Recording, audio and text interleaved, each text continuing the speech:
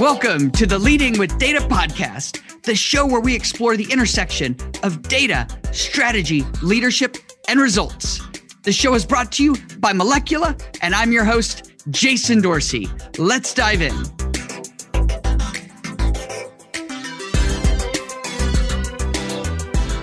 Hello, everyone, and welcome to the Leading with Data podcast. I'm your host, Jason Dorsey, and wow, do we have a show for you. You're going to love it. So get ready, get whatever you take notes on, call your friends. This one is a good one. I am thrilled to introduce our guest, Corey Jones. Mr. Corey Jones, check out this title. Senior Lead Machine Learning Engineer and Innovation Coach at Chick-fil-A. And wow, does he have a story? And more impressive to me, y'all know I love machine learning, so don't get me started on that. But even more impressive to me, Corey was Volunteer of the Year winner for the Urban League of Atlanta. Whoop, whoop. And he's already started making 40 under 40 lists. Corey, we are honored to have you on the show today. Thank you so much for joining us. Hey, it is such a pleasure. Jason, you are bringing the energy today. Like, I'm going to try to stay up there with you. I got my coffee IV right here, so we'll be good to go. So just so grateful to be here today. Oh, thank you. My pleasure. Well, I'll tell you the secret. I have a 10-year-old daughter, and we went to Chick-fil-A for lunch. So I am fired up, fueled up, ready to go. Well, Corey, I know you've had a really interesting career and sort of journey. We were talking about that just a bit before we started recording. Would love if you would share how you got into your current role, because it is a really impressive role. Do you mind sharing with us? Oh yeah, there's an interesting story right here. So I'll start with the whole how I even got to Chick-fil-A, and that'll roll into things. So it was a couple of years back, probably about a little over 5.5 years ago. I was at an Informs conference. So if anybody's familiar with that, operations research, and I was there and I saw Chick-fil-A there. I was in a very healthy position in my previous company. I was in healthcare, and I saw this book that said, "Truett, how'd you do it?" It rhymed. They had a book on the table and it rhymed. And because it rhymed, I walked over to the table. Otherwise, I was going to go back to my room and play some video games. I know it's so random. And I walk over to the table and I ended up having a conversation with these folks. They were awesome. And we ended up talking. It's like, "Hey, are you looking for a possible opportunity?" I was, and I was like, in my heart, I was like, "I'm about to get promoted to principal consultant at my current job. I'm good." But then my MBA said, "Don't ever think that way. Always at least say yes." Handed over my resume, had a conversation that next day, and a couple of months later, lo and behold, here I am at Chick-fil-A. And so my current seat on the bus is a little bit unique in the case where I sort of helped to write the job description for it.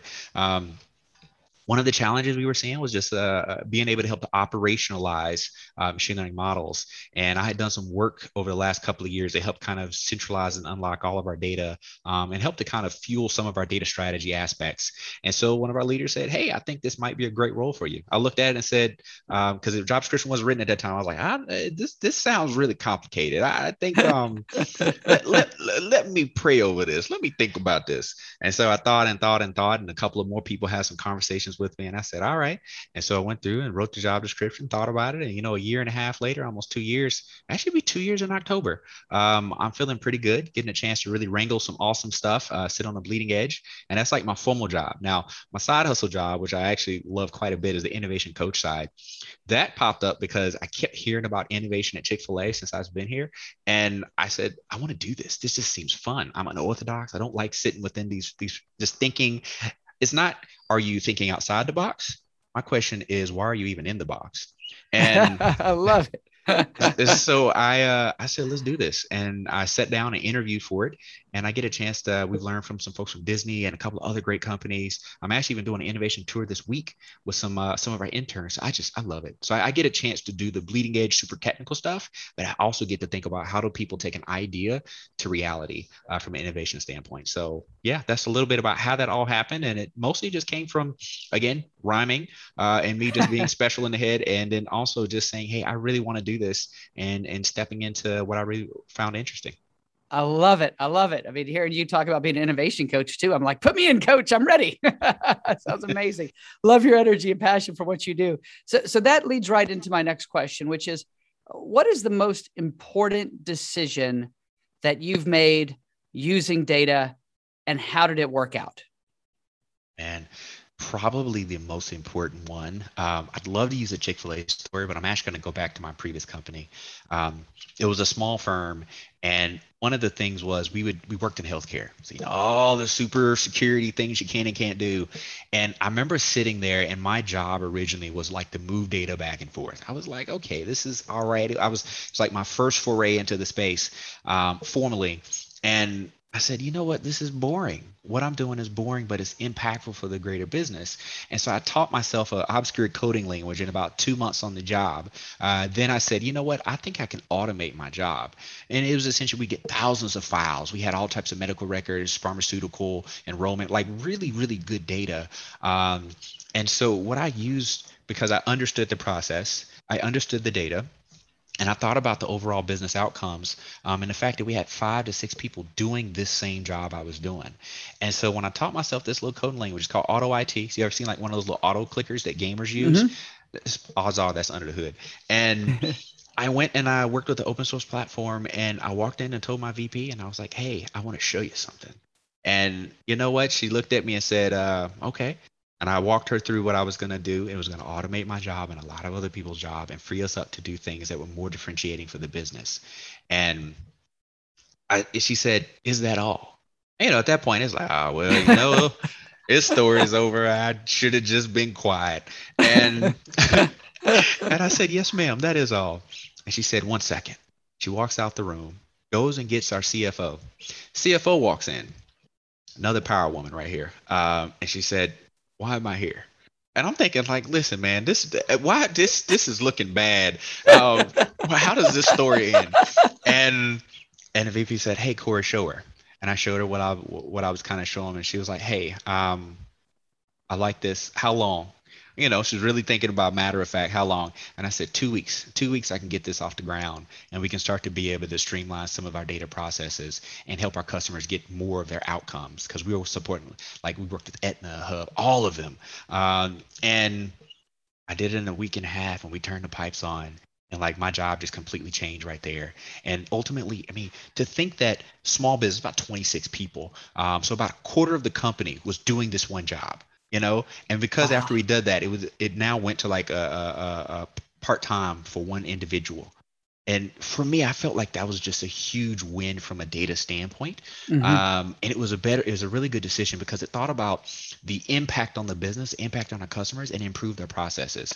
Because I think sometimes we get so caught up in the whole idea of like, you got to have this great insight, which is really important, but sometimes data leads to improving processes, which then improve outcomes. Love that. That might be the quote of the podcast right there, right off the bat. Love that, Corey. Well, perfect. So there's so much to process in that story. I love that, and I don't, no pun intended.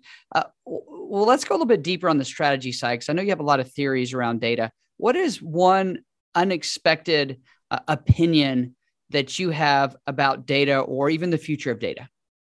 Oh man, Skynet's gonna come rule us out. No, That's for my that's for my Terminator fans right there. So anybody that doesn't know what that is, Google it, Terminator. But when I think about data and I think about what's going to happen in the future, realistically, I feel that the roles that we're going to need are going to have to change.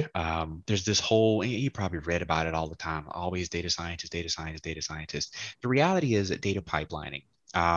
I feel like data engineers are really what's going to be needed. And actually, not even like formal data engineers, just like folks that are good at data forensics to ask questions of that, where it's going to be more people with a deeper business aspect or acumen with just a little bit of like deep technical, not deep, but just like shallow technical data knowledge. And the reason for that is going to be because I feel like throughout the companies all around the world and industry, there's going to be standards. There's going to be clear, defined standards. Because right now, let's just be transparent. It doesn't matter which company you're working with and you're trying to do something with data. Everybody says the data's bad. Data's bad. They need to clean it. How many engineering hours are being spent cleaning simple data, simple stuff like, oh, you put everything in string. Yes, it was an easy thing to do. If you were to cast this and do this on the upstream of the pipeline, our analysts wouldn't have impact to their work. Oh, let me change that. And so everything becomes like this whole arc. Mm-hmm. Like it's like moving the Titanic to try to dodge the iceberg.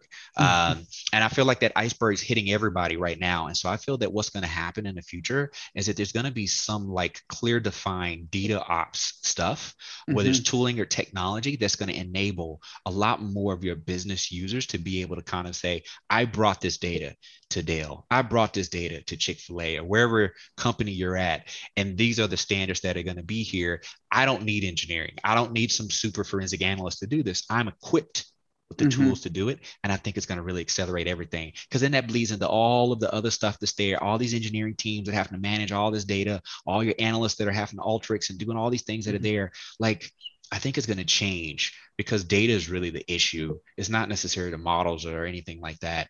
Get Mm-hmm. your data right, the rest of the stuff will fall in line. Yeah, I completely agree. I always fall back on the idea that, data is just a backbone for a business case. And we've just got to get to more of the business cases, right? So I completely agree with what you're saying. So this will be fun because this is more on the personal or professional side, less data side. When you think about yourself as a leader, right? And you and I have chatted a little bit about this. You're in a really unique leadership role. Not only are you leading things within the organization, you're an innovation coach, you also do all this amazing volunteer work.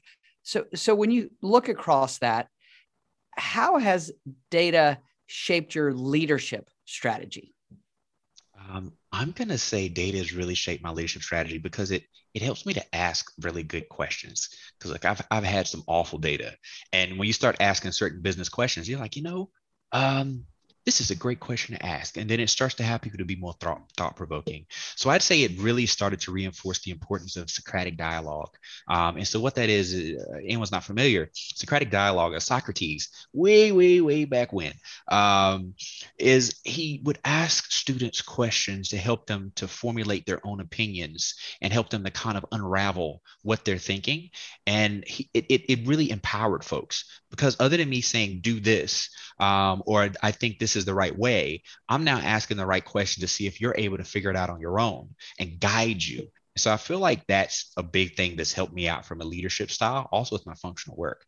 I've been reading this book, More Beautiful Question by Warren Berger, and it really talks about asking good questions, which I think is just something that's important for a leader. And so that's how data has helped me out a lot. And I say the second thing is it's helped me to really look at the men and women who are doing this great work. There's a lot of folks that bounce around jobs. Like, listen, you just look at somebody's background that's been doing data analytics or data science. You'll see 2 years at this company, 3 years over here, 1 year. Like, it's all over the place. And so it begins to make me continue to think, as somebody's been in the space, it's like, how can I be the best advocate for my team? Even if I'm not leading them directly, how can I advocate? How can I help their careers move forward? How can I be there, and just fight the fight for them behind closed doors and let them know that that fight's happening? And so that's Mm-hmm. something that I've kind of internalized a lot. Mm-hmm. Yeah, one of my friends who's a CEO says it this way. I love that. She says, do your employees feel or know that you have their back?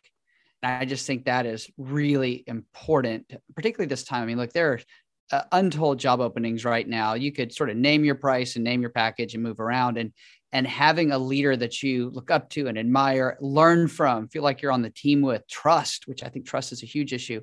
All of those things I think is such a big differentiator. And I'm thrilled that that's what you wanted to speak about, because that gets me fired up. I'm like, we talk about all the technical side of this, but at the end of the day, these teams are still built around people. And, we want to work with people that we trust and that we respect, that we learn from, that we feel valued and included. And that gets me fired up to hear that. Well, so we'll go in a little bit different direction. When you sort of put on your future forecaster hat for a second, I'm really curious about this, by the way, what problem do you think data will most help you solve in the future? And it doesn't have to be a work problem, by the way. I know you're involved in so many different things, but what do you think? Oh man, yeah, you're hitting me with the hard ones right here. Why couldn't it be like, what tool do you use? Come on now. Um, when, when I think about from a future standpoint, what I believe data is going to help solve, I'm gonna pull out like my give back lens. I think in the future, a lot of our nonprofits and organizations that are making an impact in the world are going to be equipped with the tools necessary to increase their impact. And what do I mean by that? Is that currently, and I see this every day when I go, like I'm on a president of a board of directors for an organization, and with other organizations I've been engaged, and I always ask the question, how are we gathering this data? Are we keeping it secure? Are we thinking about our donors? Like every time I ask those questions, it's always like headlights, deer in headlights. Oh, we haven't thought about that. And I was like, hey, if you get hacked and somebody pulls this data out, like that's a bad look. Yeah, I wouldn't want that, and and so I feel that what's going to happen is that a lot of these companies and organizations and other nonprofits are going to partner, and these nonprofits organizations are going to be equipped with the tools necessary to really drive measurable change. Yes, your Chick-fil-A's, your Amazons, your Microsoft, whatever company, large company you could think of, can write big checks, but they're not able to be the boots on the ground that an Urban League can be, or like a United Way, or whatever you want to say. And so if they're equipped with the right tools, and I think that's what's going to happen, the tooling and technique and the right skill sets are going to get there.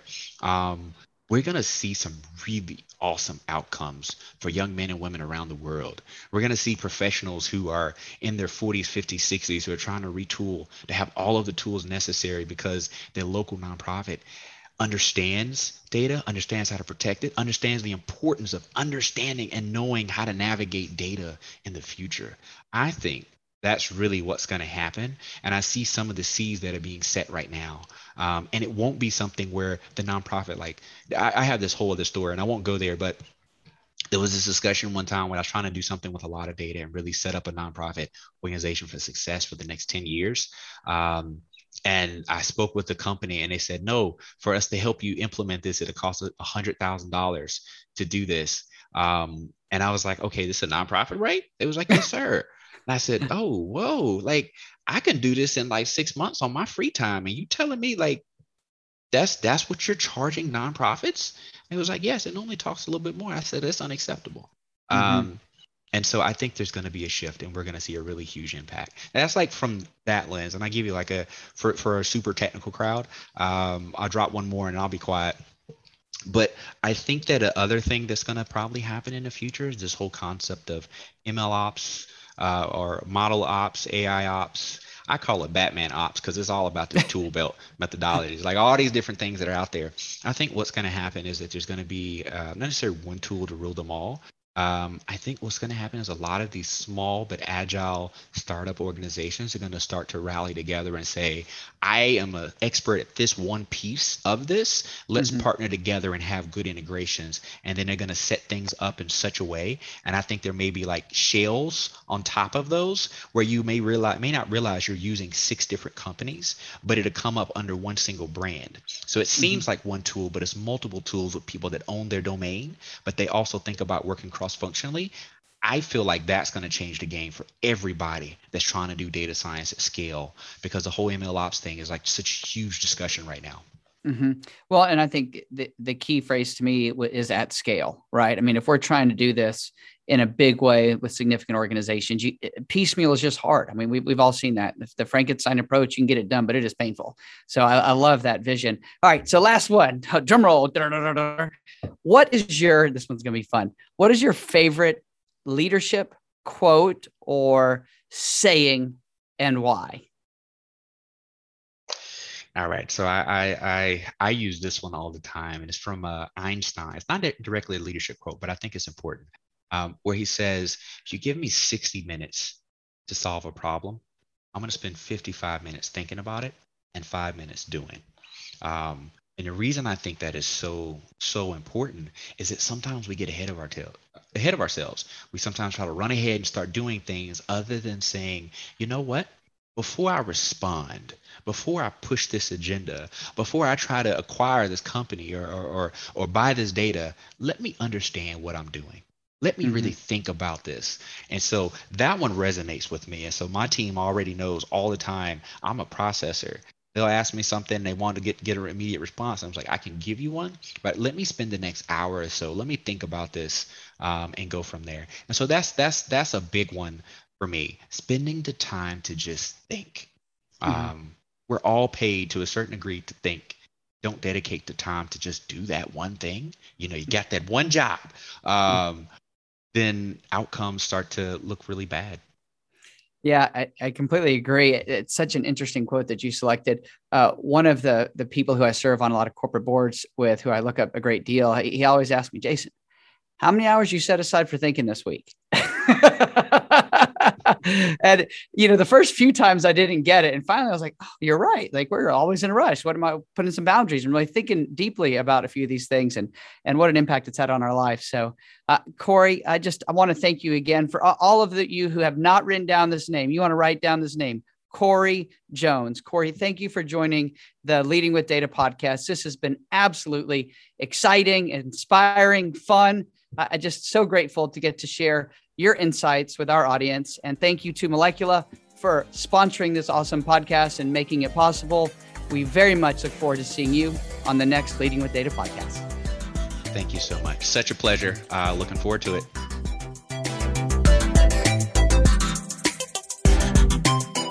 Thank you for joining us on the Leading with Data podcast. I'm your host, Jason Dorsey, and it was so much fun to get to bring this podcast to you.